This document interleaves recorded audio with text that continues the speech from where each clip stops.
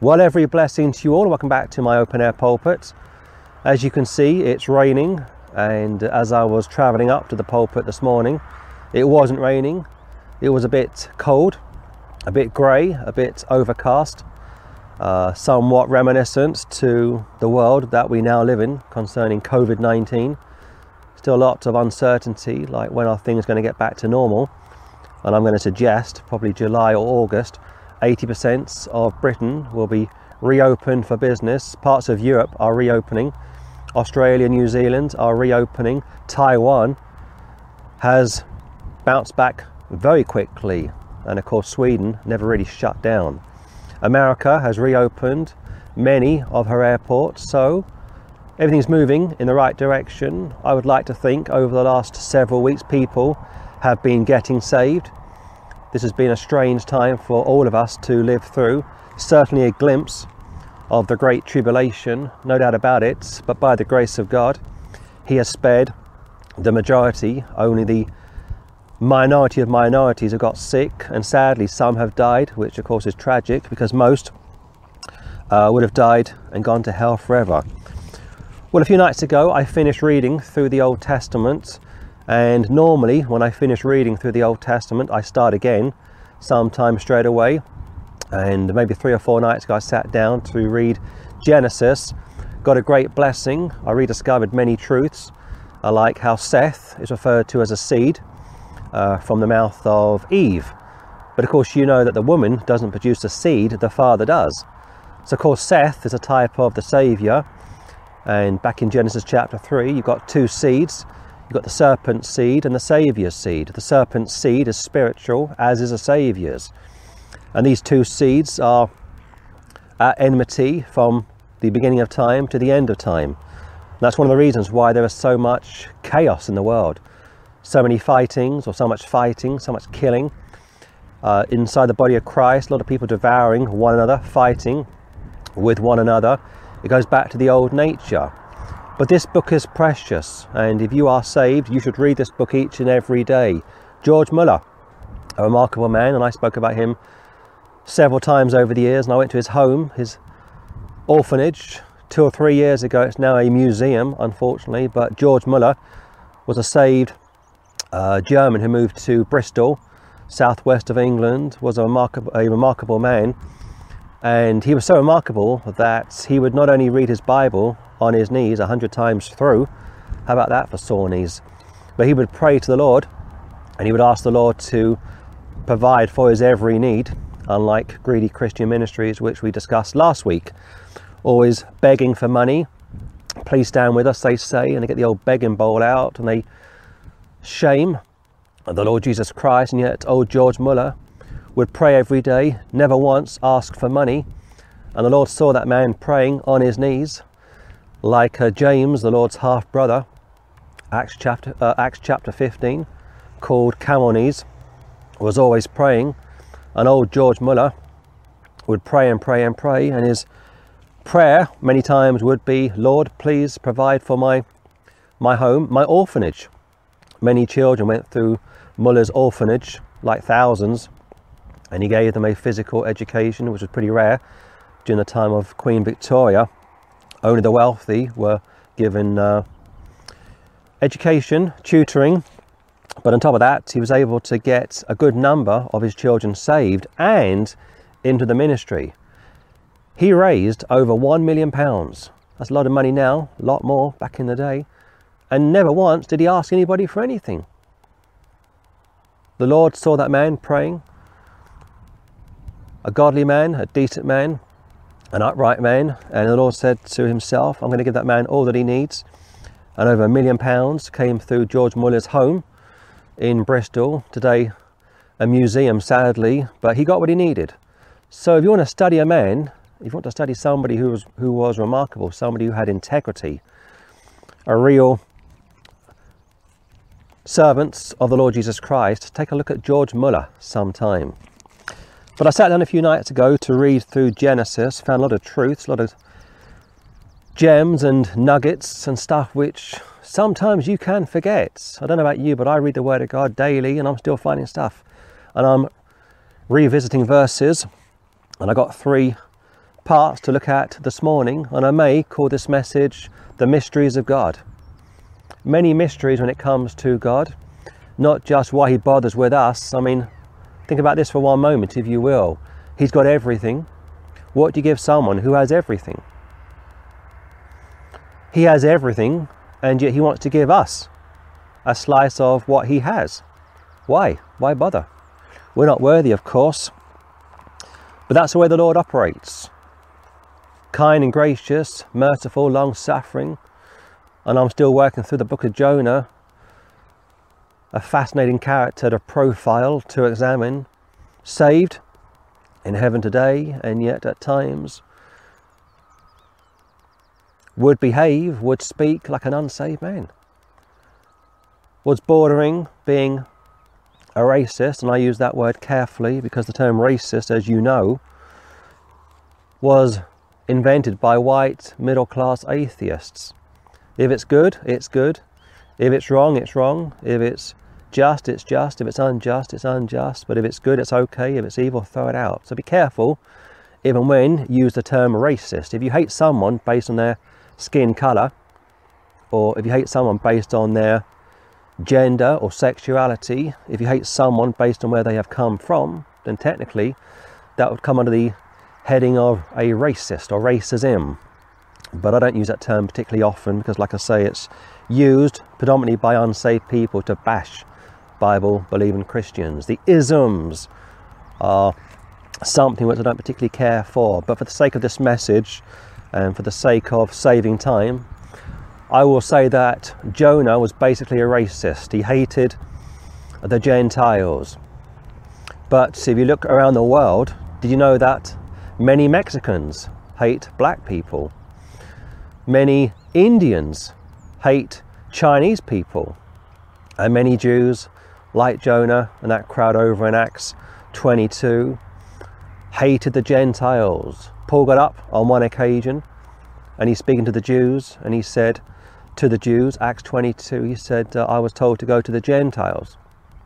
I'm slightly abbreviating that passage from Acts 22, written by Luke, of course. And as he's speaking to the Jews about his calling, his ministry, and it says as he hit the word Gentile, as he reached the word Gentile or Gentiles, they went crazy. Kill them, not fit to live, so on and so forth. There's a level of prejudice there. Racism. But anyway, I want to begin this morning in Genesis chapter 7. I've got 3 parts of scripture to look at this morning. And praise the Lord, the rain is holding off for now, but it's still colder than usual. But you know me, once I arrive at the open air pulpit, birds or not, and I've got some circling around me now. They look like seagulls, actually, from the coast. Once I arrive at the pulpit, it's business as usual. Genesis chapter 7, this concerns Noah, 2400 BC, and I do accept James Ussher's dating of the Bible. I find his dating incredibly helpful. Most of your new Bibles, in fact all of your new Bibles, don't use James Ussher's dating. So you're wondering, when was this book written? When did this account take place? From memory, Genesis chapter 7 is around 2400 BC. From Adam to Abraham is 2000 years. Noah is obviously sandwiched between Adam and Abraham. So you're way back around 2000 BC, give or take. I may be slightly off on that. But nonetheless, let's begin in Genesis chapter 7. And the Lord said unto Noah, Come thou and all thy house into the ark. For thee have I seen righteous before me in this generation. So the Lord says to Noah, first of all, build a boat. Secondly, this is how the boat will operate. Here are the blueprints, and I will dictate to you how the boat will be built, what it will consist of. A bit like the word of God. Holy men of God spake as they were moved by the Holy Ghost. The writings in the scripture are inspired, are infallible. Not the writers, but the writings. The words found in the Bible are inspired.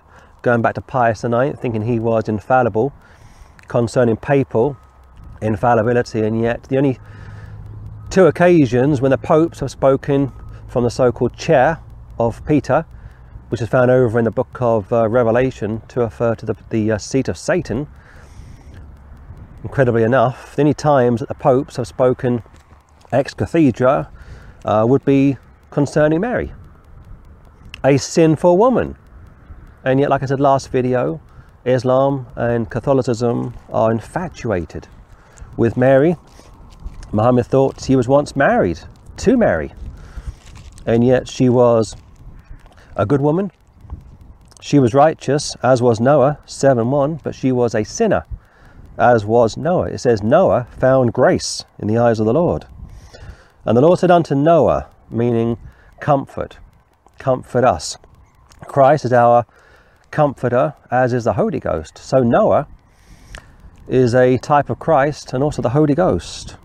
And the Lord said unto Noah, come thou and all thy house into the ark. There is an invitation. Now, of course, the ark is a type of Christ. Christ is called the captain of our salvation. So God says this, he says, first of all, Noah, you are righteous, as was Mary, as was Zacchaeus, as was Simeon from the New Testament, as was Job from the Old Testament, as was Noah, as we just read, and of course Abraham. And he says, first of all, I will tell you how the boat will operate. Here are the measurements, here are the blueprints, get busy. And of course Noah builds the boats, and of course Noah is a type of Christ. Christ was a carpenter. Noah was also a carpenter, able to build a boat. Come thou and all thy house into the ark. Believe on the Lord Jesus Christ, and thou shalt be saved, and thy house. Of course, the house have to believe as well, you understand. But from 7:1, cross-reference that to Acts 16, 30-31, which I've just cited, the invitation is given. The ark is built.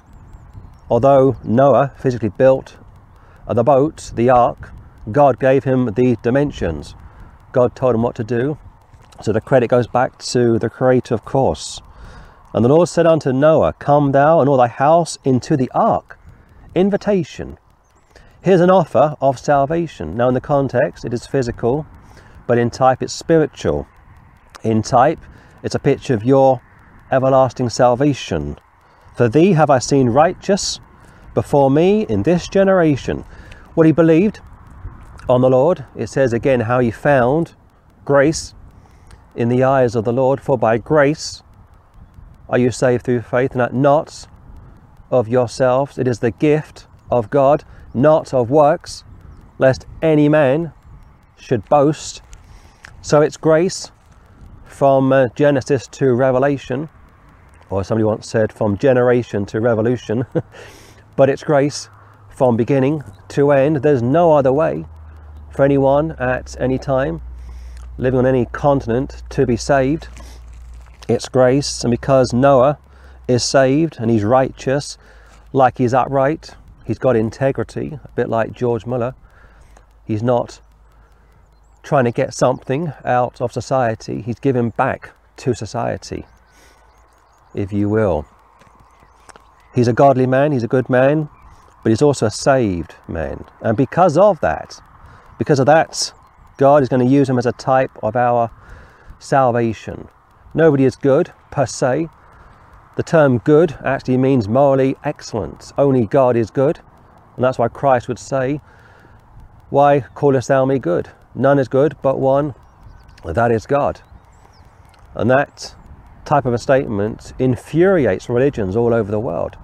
Muhammad thought he was a decent guy, and like I said last time, Islam teaches that Mary was pure, but they also teach that Jesus was also pure, which of course he was. But only Christ is pure in the sense of being sinless.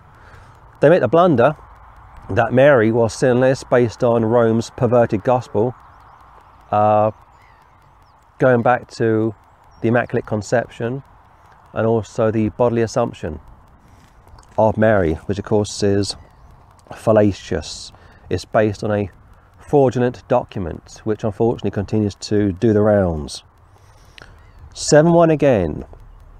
And the Lord said unto Noah, Come thou and all thy house into the ark. Come now, let us reason together, saith the Lord. For thee have I seen righteous before me in this generation. Also, the ark is a wonderful picture of tribulation saints who will go through the tribulation, get saved through or during the tribulation and come out at the other end. Matthew 24. The angels are dispatched from heaven. They gather the elect from the four corners of the earth to go up to Jerusalem. Matthew 25. There's no post-trib rapture. Some of our dispensational friends teach two raptures, a pre-trib, which I hold to, but also a post-trib, which I do not hold to. There's only one rapture for the church, and that comes before the tribulation, not in the middle nor at the end. And the Lord said unto Noah, Come thou and all thy house into the ark. There's an invitation to a man, to his family.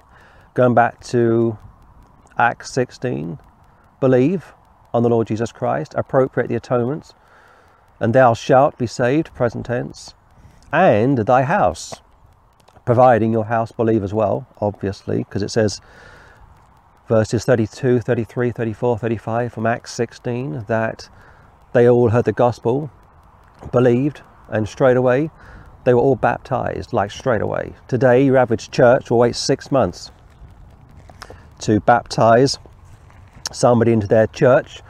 If you want to become a Roman Catholic, for example, you have to go through the RCIA system, and that can take sometimes 12 to 18 months. And they give you a tick list. Do you believe this? Do you believe that? Or the Church of Rome teach this, the Church of Rome teach that. You've got to tick, tick, tick, tick, tick, tick, tick, that you affirm what they teach you. And providing you tick what they teach you, you can become a good Catholic, and if you don't tick it, you can't. I guess if you were to perish during your 18 months of RCIA courses, I would assume, based on Roman Catholicism, that you go to hell, right? And yet in the Word of God, they believed and they were saved straight away. And here, 7:1, the offer goes out. The call to salvation goes out. And again, Noah, meaning comfort. He will comfort us in our toils. Christ will comfort us if we are saved. The Holy Ghost is the great comforter. Again, Noah found grace in the eyes of the Lord. Noah, meaning comforts, is a wonderful picture, not only of the Lord Jesus Christ, but also of the Holy Ghost. Go to verse 16. And they that went in male and female, of all flesh, as God hath commanded him, and the Lord shuts him in. You are sealed unto the day of redemption. If I open a letter, let's go back to the old school now, and if I was to write a letter, and if I was to seal that letter into an envelope, that letter is unable to free itself. Or if I was to purchase a jar and put something into the jar and seal it shut, it is impossible for whatever is inside of the jar or the envelope to come out, to free itself. I have sealed it tight, you see. I put it in, 7:1, screwed it shut it tight, and it's down to me to let it out or to leave it in. We are sealed unto the day of redemption. And they that went in, those that appropriated the atonement, those that humbled themselves to board the boat. You have to understand that way back in the Old Testament, when Noah was building the boats, it would take him, 120 years to build the boat.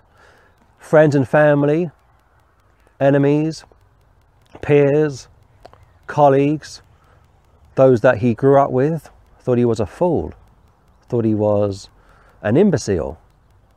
And they said to themselves, there's not going to be a flood. We won't all die. We will live forever. Richard Dawkins said, there isn't any God. Stephen Hawking said, this isn't a supernatural event that we are all experiencing. This is chaos, basically, something from chaos. Charles Darwin would say survival of the fittest. One atheist said this, he said, if I was to see a relative be murdered, or somebody who was very close to me suffer an awful death, I may have some feelings in my head, I may have a sense of emotions in my head, I may have signals sent to my head, but being remorseful for what I've done, what have I done, he said, being overly upset for what took place. What for, he said. We are all animals. This is the animal kingdom. You don't find lions or tigers or panthers or orangutans crying when somebody comes along and devours one of their kin. They continue to hunt. They continue to find their next meal. And they that went in male and female of all flesh. Here, male and female and all flesh, concerning Jew and Gentile, as God had commanded him. God has appointed a day in the which he will judge the whole world in righteousness by that man whom he hath ordained, appointed, to pay for our sins. In fact, keep your hand there and go to Acts 16. Acts chapter 16. You have to humble yourself. That's the word. You've got to be humble. You've got to stop doing religion and start doing relationship. It says how Christ was numbered with the transgressors. You got an innocent man sandwiched between two criminals. It's actually Acts 17, excuse me, Acts 17:30. And the times of this ignorance God winked at, but now commandeth all men everywhere to repent, change your mind, stop trusting yourself and start trusting the Saviour. Because he hath appointed a day in the which he would judge the world in righteousness by that man whom he hath ordained, whereof he hath given assurance unto all men, in that he hath raised him from the dead. Go back to Genesis 7. And they that went in, they that humbled themselves. It starts with John the Baptist's disciples. Get into the water. Let people see that you mean business. Stop trying to trust yourself, or stop trusting yourself. Stop being boastful and proud that you may be Chinese, a very proud race. You may be Jewish, a very proud race. You may be French, a very proud race. Get into the water. You're nothing special. And they that went in, appropriated the atonement, went in male and female. Christ is the Saviour of all men, meaning mankind, of course, of all flesh, Jew and Gentile, as God had commanded him. Going back to Acts 17, how God has commanded all men everywhere to repent, because he hath appointed a day in the which he would judge the world in righteousness by that man whom he hath ordained. So one day you will die, you will hit the judgment, and Christ will be standing, waiting to judge you. That's part of the coin, but of course there's two sides to every coin. And I'll give you the other coin, or the other side of the coin, shortly. And the Lord shut him in. He shut Noah in. He shut Noah's family in. It would have been impossible for Noah to get out. It would have been impossible for Noah's family to get out. Once I seal the letter in that envelope, once I put some items into a jar, it could be prunes, it could be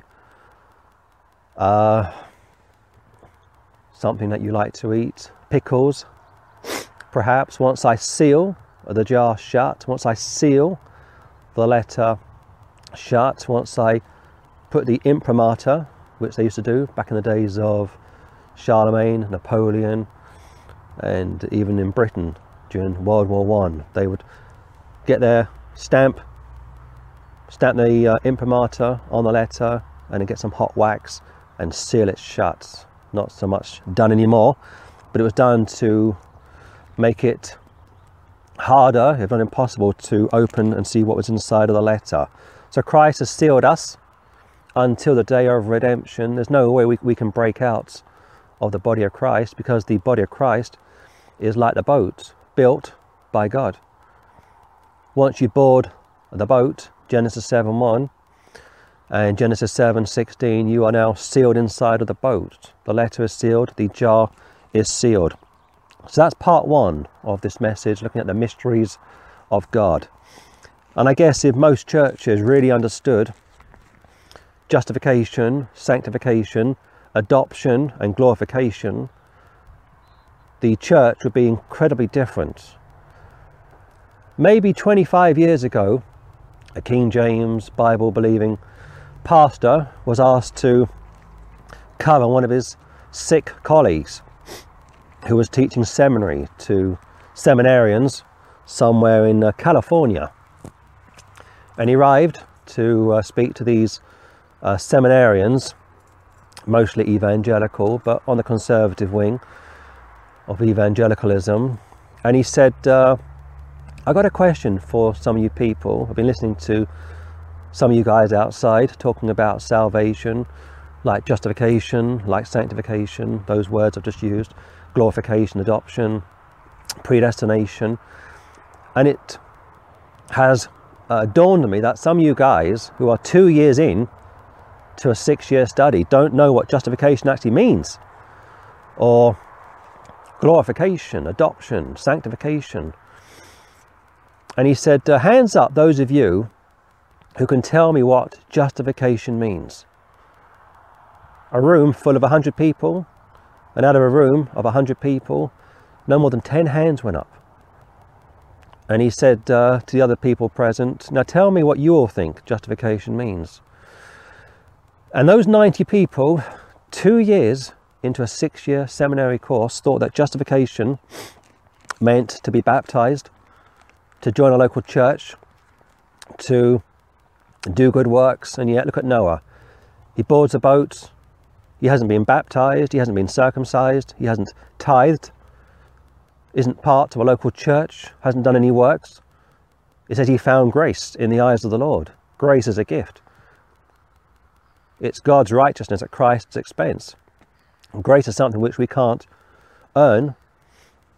We can lose the Lord's favour, we can fall out of fellowship with the Lord. But of course 1 John says if we confess our sins, he is just and he is faithful and just to forgive us of our sins and to cleanse us of all unrighteousness. And this guy said, so let me get this right, 90 of you out of 100 think that justification concerns being baptized, and 90 of you think you can lose your salvation. He said Martin Luther would turn in his grave if he could hear what you've just told me. Go to Luke chapter 12. So it's my belief that most churches also believe the same nonsense, that justification is basically you getting baptized, joining a local church, tithing, and being a good old Christian. But again, Noah, 2000 BC, is a wonderful picture of how somebody today gets saved. Noah is under grace, not the law. The thief on the cross was, although he died during the law, Luke 23, received what Christ did for him at the end of Christ's ministry. He believed on the Lord and was saved. Noah believed the Lord, moved with fear also. Work out your salvation with fear and trembling. And of course that expression, to work out your salvation with fear and trembling, means to make sure you believed what Christ has done for you. Make sure your faith is based on what he has done for you. Going back to Christ's blood atonement, of course. But let's keep moving on. Second part of scripture is Luke chapter 12, verse 37. Blessed are those servants whom the Lord, when he cometh, shall find watching. Verily I say unto you, that he shall gird himself and make them to sit down to meat, and will come forth and serve them. If you are saved and you are serving the Saviour as often as you can, that's good. That is commendable, and you will be rewarded for that. But when the Saviour comes back, second advent, it says again, verily I say unto you, that he, Son of Man, shall gird himself and make them to sit down to meat, dinner, marriage supper of the Lamb, most likely, and will come forth and serve them. Christ is going to serve us. What a statement. Right now, we are serving him if we are saved, but at the second advent, he's going to serve us. John 13 pictures this. You've got the Lord Jesus Christ with the apostles, and he says, I'm going to wash your feet. You've been out all day. In Israel, back in the day, and probably even now, it gets very dusty. The feet get very dirty. You wear sandals in those hot countries, unlike here where we wear shoes or sand boots, as I wear. And they came in one day, the apostles, and he starts to wash their feet. And of course, Simon Peter says, you won't wash my feet. No way. And he says to the Lord, I will never deny you. I will stay faithful to you. Bit of pride creeping in. What's that pride? And he says to Peter, if I can't wash your feet, I have no part with you. We have to finish here, part company. And of course, Simon says, wash all of me, Lord. Give me a shower, give me a bath, wash all of me. And of course, he washes the feet of Simon Peter. But at the beginning, Simon wasn't so sure. Simon loved the Lord, was saved, as was Noah, loved the Lord, was saved. Noah would get intoxicated, and of course his son Ham discovered his father naked. I thought that was hilarious.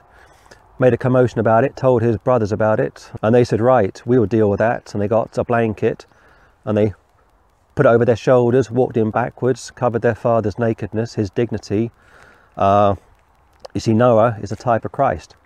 Every time you sin against your own body, you are sinning against Christ, because Christ lives inside of us, as does the Father and the Holy Ghost, of course. So Simon said to the Lord, you won't wash my feet, it's impossible, so on and so forth. And the Lord said to him, well, if I don't wash your feet, we are finished, it's time to call it a day. And he said, okay, wash my feet. And that took place over in John 13. That was remarkable in and of itself. I mean, the Son of Man, the Son of God, the creator of the entire universe, had no problem building a boat, got the drawings out and told Noah what to do. Noah moved with fear, like I say, built the boat, got the family onto the boat, ridiculed, laughed at, mocked at, so on and so forth.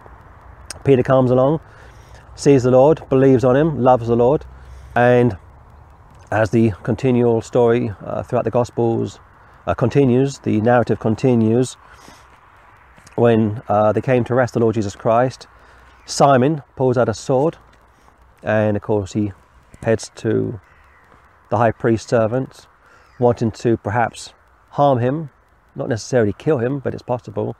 And the sword hits the guy's ear, off it comes, and it goes back on again. But the point is this, that Simon Peter, at first, would refuse to allow the Lord to wash his feet, because he loved the Lord. Noah loved the Lord. Noah fell and had to be restored to grace.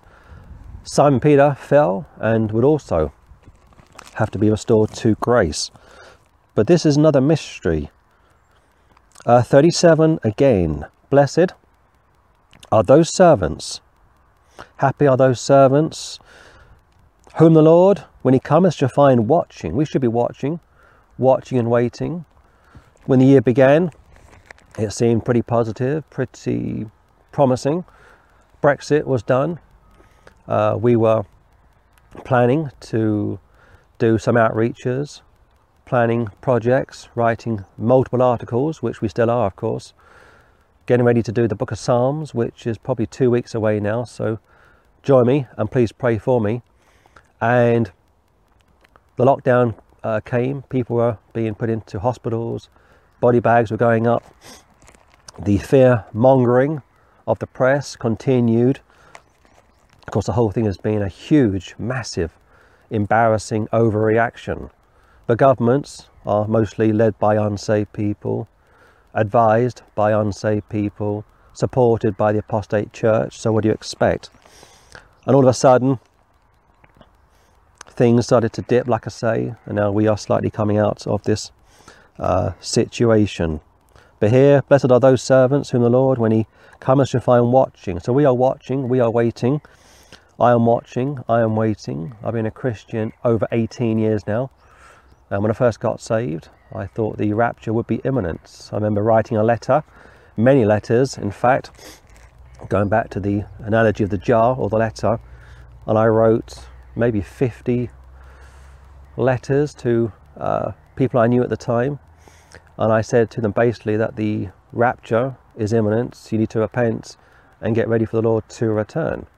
Well, 20 years, almost 20 years on, he hasn't returned, but he could do, and I don't regret writing those letters, but I felt fired up at the time, and I was watching and waiting for his return. Sometimes we get a little wary and not always as alert as we should be.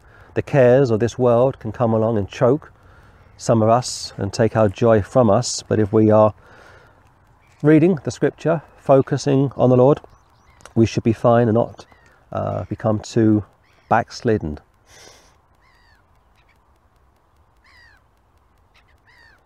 Verily I say unto you that he shall gird himself and make them to sit down to meat, and will come forth and serve them. How do you feel about Christ serving you? I mean you.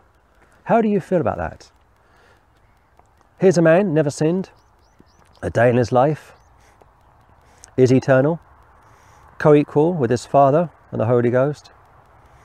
If you profile Christ, you will find practically nothing negative against him. Unlike Muhammad, unlike Pius IX, unlike you, unlike I, unlike any of us. Here's a man, flawless, perfect, beautiful, unique. No painting can come anywhere near picturing him. And yet one day, in a way that I don't quite understand, probably during the marriage supper of the Lamb, when the church is in heaven and the tribulation is taking place on the earth, he's going to serve us. It's a mystery. Someone who has everything, what can you give them? People used to joke about the Queen of England. They would say her birthday's coming up. But what can you give the Queen of England? She's got everything. What can you give Ted Turner, Bill Gates, or some of these wealthy Chinese tycoons? They got everything. What can you give them? And here the Lord, in a way that I don't quite understand, the mysteries of God, again, is going to serve us, sinful people, dirty people, corrupt people, wicked people, deplorable people. He was numbered with the transgressors. A sinless man put between two criminals, thieves, probably murderers as well. He came for sinners. He associated with sinners, prostitutes, tax collectors, whoremongers, whores, pimps, paedophiles probably, wealthy people, poor people, Gentiles, Jews, men, women, young, old, black, white, what have you. Look at that South Venetian lady. She said to the Lord on one occasion, she said to him, my daughter is being tortured by an unclean spirit, and I believe you are the Jewish Messiah. Will you please heal my daughter of this unclean spirit torturing my daughter, and for a period of time she's going back and forth with him, and he says to her, "You are a dog." He calls her a dog, and she says to him, "Yes, I am a dog, but the dogs eat the crumbs which fall from the master's table." The master being the Jews, dogs being Gentiles. What a humble woman. What a humble woman. I mean, some of you people that worship your country, how would you feel if I started to attack your country right now? It could be France, it could be China, it could be America, it could be Britain. Many people are very proud of their countries. You start to make fun of their countries, they get very upset. Jonah got upset when Jehovah said to him, "Go and preach to the Ninevites." He hated that. He wanted to kill himself. In fact, he hated them so much, he risked his own life and those on the boat that he was sailing on to Tarshish, modern day Spain. What a character.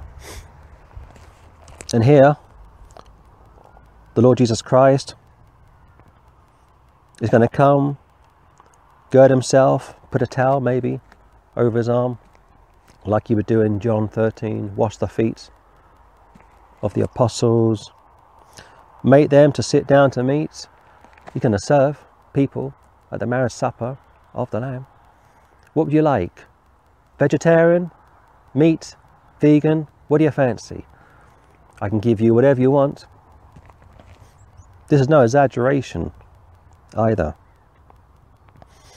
And will come forth and serve them. I'm your waiter. How can I help you this evening? I mean, people are going to arrive in eternity knowing what they've done post their salvation, see Christ face to face. They'll see the feet that were pierced, the hands that were pierced, the side where the spear went through. Those markings will be there for all of eternity, I believe. If that wasn't enough to see the one who died for us, he's going to get down and serve you like he did in John 13. Can you understand that? I don't think I can really understand that. I'm happy just to be saved. I'm happy just to have my sins washed away, pardoned, because of him, not because of me, of course. That's good enough for me. Crowns, you can get 5, you can get 4, you can get 3, you can get 2, you can get 1. We may get 1 or 2, but chances are we may not get any at all. 1,000-year reign, some of us may not make it to the 1,000-year reign due to backsliding, being carnal, not doing what we should do. But take out the 1,000-year reign, which comes after the marriage supper of the Lamb. Take out the 5 crowns, which are dealt with at the judgment seat of Christ. He's still going to sit down and serve you and wait on you. How do you understand that? Are you going to kick against it like Simon Peter would do and say, "Not me, Lord. You won't wash my feet. No way." And he says to him, "Well, if that's the case, Simon, we have no business. We have nothing to talk about. We have nothing to discuss. I suggest we part company and go our own way." And of course, when he said that, Simon said, no way. I want you to wash all of me, give me a bath, if you will. And Christ went round each and every one of them, washing their feet. And they were just shocked to be in the presence of somebody who was sinless, eternal. On top of that, was waiting on them. They weren't waiting on him. He was waiting on them. Incredible.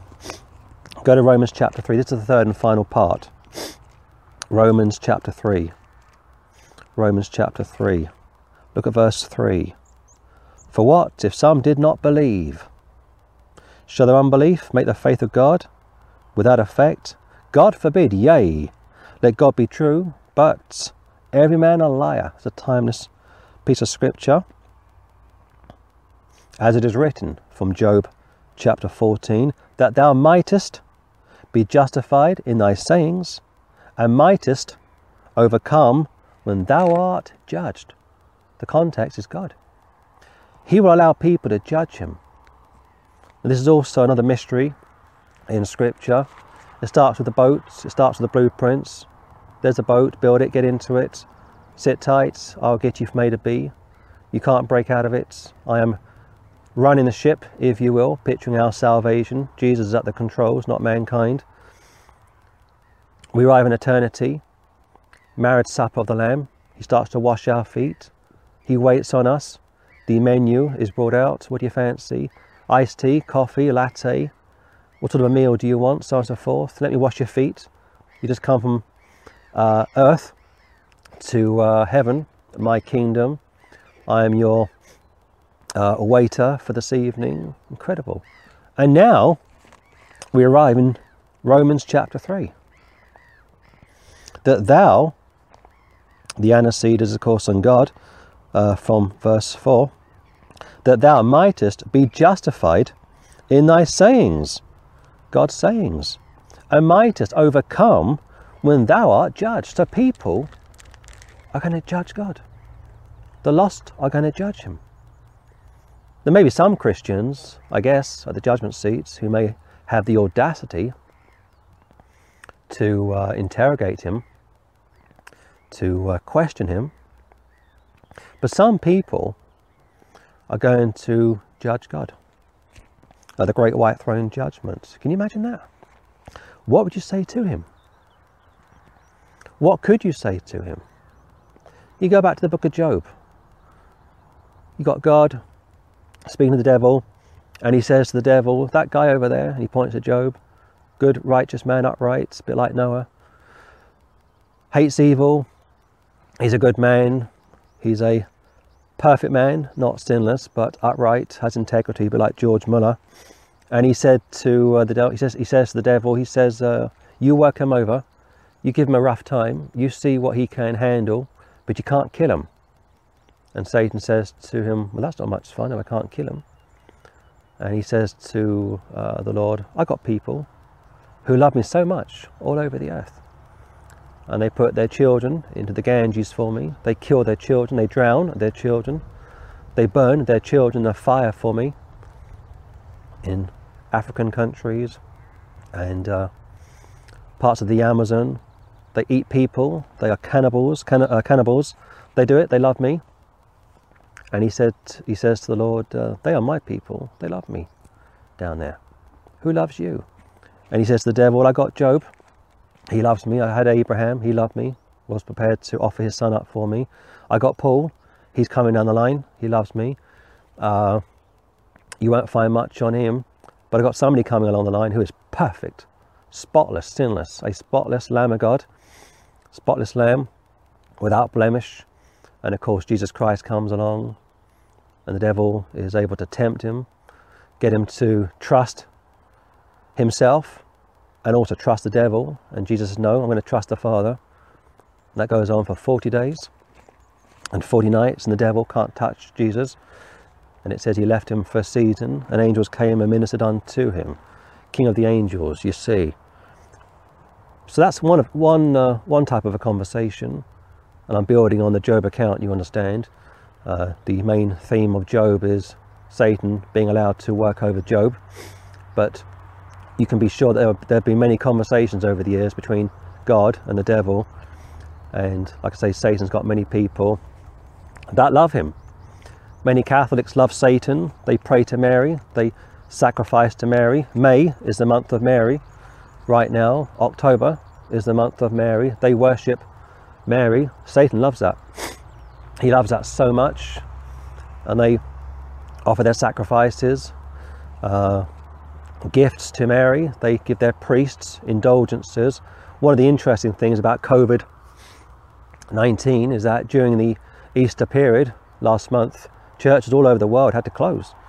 And if you are a Catholic priest and you're not open for Easter, you have lost a lot of money. Because every Easter they get what's called Easter offerings or Christmas offerings. Christmas is very lucrative for the Church of Rome, so too is Easter. And many Catholic priests were very sad not to have had any money given to them over the Easter period. But Satan said to the Lord, and I'm sure he said this many times, I've got people that love me. I've got Hindus down there. I've got Muslims down there that will mutilate their children I got Muslims who will blow themselves up for me and for their God, and I love all that. Who have you got, Jesus? Or who have you got, God? And he'll say, I got Jesus coming down the line. Like I say, I got Paul, and I may have you, if you are a saved Christian. He may point you out, and he may say, see that guy over there? See that woman over there? Work her over. If you are a Christian, and your life is up and down, if you are a Christian, and you find yourself under a lot of pressure, experiencing things that you can't quite comprehend, you love the Lord, you read the Word of God, you preach, you try and speak to people about the Lord, you live like you should do, and your life is up and down, up and down, up and down, up and down. Somebody's working you over. And of course it's the devil. That's God's permissive will. Let God be true, but every man a liar. Nothing has changed, of course. As it is written, as it is written, it is written. Thus saith the Lord, as it is written, that thou mightest be justified in thy sayings. There's no way that anybody with half a brain is going to be able to sit down or stand in the presence of the Lord. They'll be standing, of course, and have anything to say to him when it comes to his examination of them. All of your famous people, the Caesars, the Pharaohs, Charlemagne, Gregory the Great, Napoleon, Hitler, Stalin, Mao Zedong, Joseph Stalin. I mean, anyone who's anyone. Anybody who's ever had any kind of power, clout, musicians, magicians, pastors, Malcolm X, Martin Luther King, Margaret Thatcher, Mitterrand, Sakana, Indonesia, Sakana, Ronald Reagan, Whitney Houston. These people are all going to arrive at the judgment. Some, bold as brass, as we say. Some will have something to say for themselves. That thou mightest be justified in thy sayings, and mightest overcome when thou art judged. He will allow unsaved people with filthy mouths, rotten sinners, about to go to hell forever. He will allow those people their moment. But what a picture. I mean, contrast that to the Lord Jesus Christ washing your feet. What would you rather have? The Lord Jesus Christ washing your feet, taking the controls of the boats, the ark, getting you to glory, allowing you to judge angels, 1 Corinthians chapter 6, or flip the side over, the other side of the coin, like I said a while ago. Not boarding the ark, watching Noah board the ark, the flood start to come, picture of judgment, of course. You're banging on the door of the ark, let me in, I can't stand it, I can't even swim, they say. And people are drowning all over the place, babies, cripples, blind people, deaf people, people with cancer, sick people. Why? Because our God is a consuming fire. Our God is love. God is love, yes. Our God is a consuming fire. There's two sides to every coin. And for the preacher, like myself, I've got to get it right. I've got to get the balance right. If I preach too much on the love of God, I do a disjustice to the other side of the coin. Our God is a consuming fire. God so loved the world that he gave his only begotten Son, that whosoever believeth in him should not perish, but have everlasting life. Yes, that's good and proper. Love not the world, neither things that are in the world. If the love of the world is in you, you've lost the love of the Father. You've got the three aspects to First John. In fact, keep your hand there and go to First John. There's two sides to every coin, and it's so imperative that we don't overly focus on one side of it. First John chapter 4. Love not the world, neither the things that are in the world. If the love of the world is in you, you haven't got the love of the Father. Slight paraphrase. I hate misquoting scripture. It was 1 John chapter 2. I was looking at 1 John chapter 4.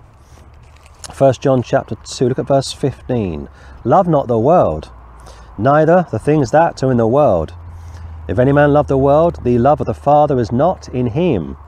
For all that is in the world, the lust of the flesh, and the lust of the eyes, and the pride of life, is not of the Father, but is of the world. Go back to Romans chapter 3. So there are two sides to every coin. And for those of us which preach and teach, we have to get this right.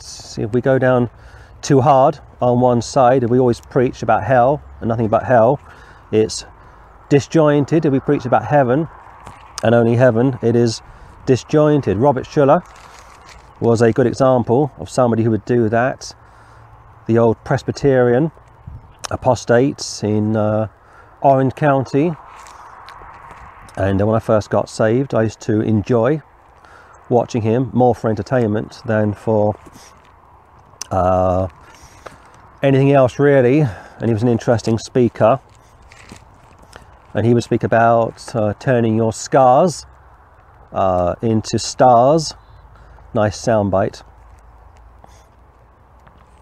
But never once did he tackle the deep stuff in scripture.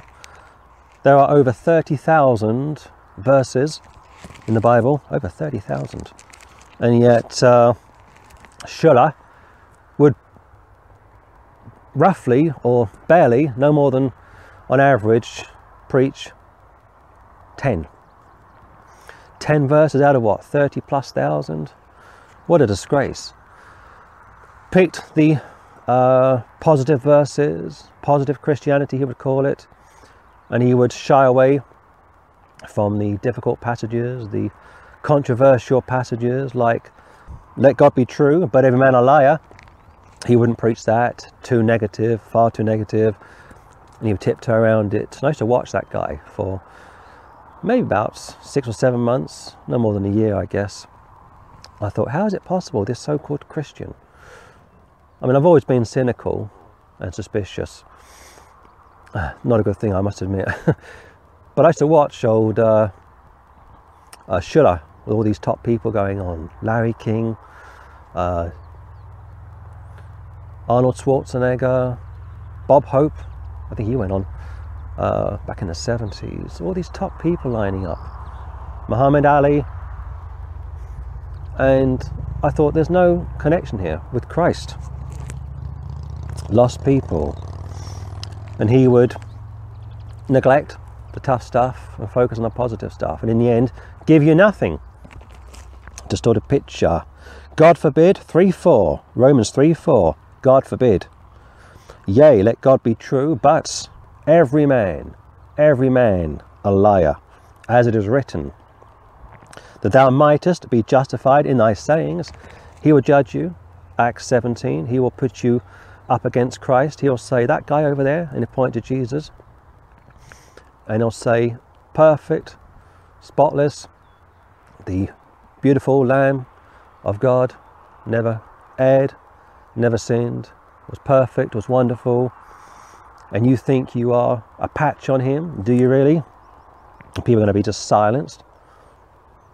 So he'll be justified in his sayings, and you'll go down in your knees and you will confess that Jesus Christ is Lord, to the glory of God the Father, and mightest overcome them. And mightest overcome when thou art judged. And mightest overcome when thou art judged. So people are going to judge God incredibly for a period of time, have their say, criticize him perhaps, say we don't like the idea of you telling us what to do. We shan't have this man to reign over us. And he will just sit there. It says he will laugh from the third heavens. It says he'll have them in derision. It says how he will mock when fear comes, and when they turn to him, he won't turn to them. In fact, go to Psalm chapter 2. I am almost ready to begin recording the Psalms, another couple of weeks I think. And I was reading 2 Timothy a few nights ago, and I found an interesting cross-reference in 2 Timothy, which I thought was fascinating. Psalm 2:4, he that sitteth in the heavens shall laugh. How about that? They're judging him. Romans 3, found over in Job 40, and it says here, he that sitteth in the heavens shall laugh. He'll laugh. The Lord shall have them in derision. If I give you one more, go to Proverbs, which I just partly quoted. Now the rain's coming down. Why people are going to be so foolish to even attempt to judge God is beyond me. But that shows you that the Lord is going to allow people to have their say. Proverbs 1:26. I also will laugh at your calamity. I will mock when your fear cometh. 28. Then shall they call upon me, but I will not answer. They shall seek me early, but they shall not find me. For that they hated knowledge, and did not choose the fear of the Lord. They would none of my counsel, they despised all my reproof. So, 3 mysteries concerning the Lord from a very wet, cold May morning, but I wanted to come up anyway and do this video, and I may do a volume 2 and a volume 3 as I continue to work through Genesis. But who in their right mind would judge God? Who in their right mind would turn down the offer of boarding a boat when the flood started to come down? A picture of grace, no works involved. And of course, if you get to Genesis 7 verse 1 and 7 verse 16 down, you will see that Lordship salvation is pointless, and Catholicism is pointless. Church of England, the Nazarenes, Church of Christ, the Orthodox, whether Greek or Russian, it's all worthless, it's all useless, it can't save you. All you can do is receive the Lord through grace alone, found in faith alone, through Christ alone. It's always been that way, it will always be that way. Noah built the boat directly, God built it indirectly, and yet God built it directly and Noah built it indirectly. You can't understand it, can you? It's a paradox. It's like scripture. God told the writers what to write. They wrote what they wrote, but the words came from God. But the writers of the word of God wrote what they were told to write. Their writings were inspired. They weren't inspired, but their writings were. But the worst part of it all is that those who turn down this wonderful offer of everlasting life will hit the judgment, and before they go into hell forever, before God laughs at them, Psalm 2, Proverbs 1, they will have their chance to interrogate him, put him on the stand, I guess, like a prosecuting attorney, and fire questions at him like the Pharisees would do back in the Gospels. And every time the Pharisees would ask him questions back in the Gospels, he had no problems. He had no problems answering their questions. Only one occasion the Syrophoenician woman was going back and forth with him for a period of time, and he would commend her for it, and he would heal her daughter, incidentally, of that unclean spirit. Seek and you shall find, knock and it shall be opened unto you. She kept persevering on. She sought him out, she found him, she got her daughter saved, and perhaps, possibly, hopefully, mother and daughter got saved. And those two one day will arrive at the marriage supper of the Lamb, and Jesus will wash their feet, incredible, serve them, incredible, and yet for some people he will say, I never knew you, depart from me, you workers of iniquity. Off you go into everlasting fire. Prepare for the devil and his angels. Contrast that to those that go into the promised kingdom, which they have now received thanks to God's good grace. So just 3 verses from 3 different parts of the Word of God, looking at the mysteries of God. I can't offer any more to it than that. It's a mystery to me. It's the mystery of God, who has everything and yet wants disgusting, despicable, deplorable people like us to enter into his kingdom forever. I mean, how many people do you know that would want tramps and pimps and prostitutes and drug dealers and liars and thieves and murderers and adulterers and fornicators into your home? Not many people would want such into their home, would they? But he does.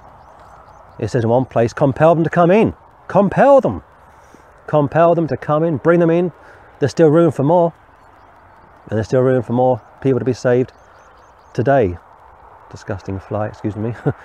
There's still room for people to be saved today, to be born again, washed in the precious blood of the Lord Jesus Christ. And I better sign out, otherwise I'll get drenched. And I wish you all peace and joy, and join us this coming Sunday when I will attempt to finish Jonah, and then, Lord willing, start the book of Psalms a week Sunday. And on that statement, praise the Lord indeed, I will sign out and wish you every blessing, peace and joy in the wonderful name of the Lord Jesus Christ. Amen and amen.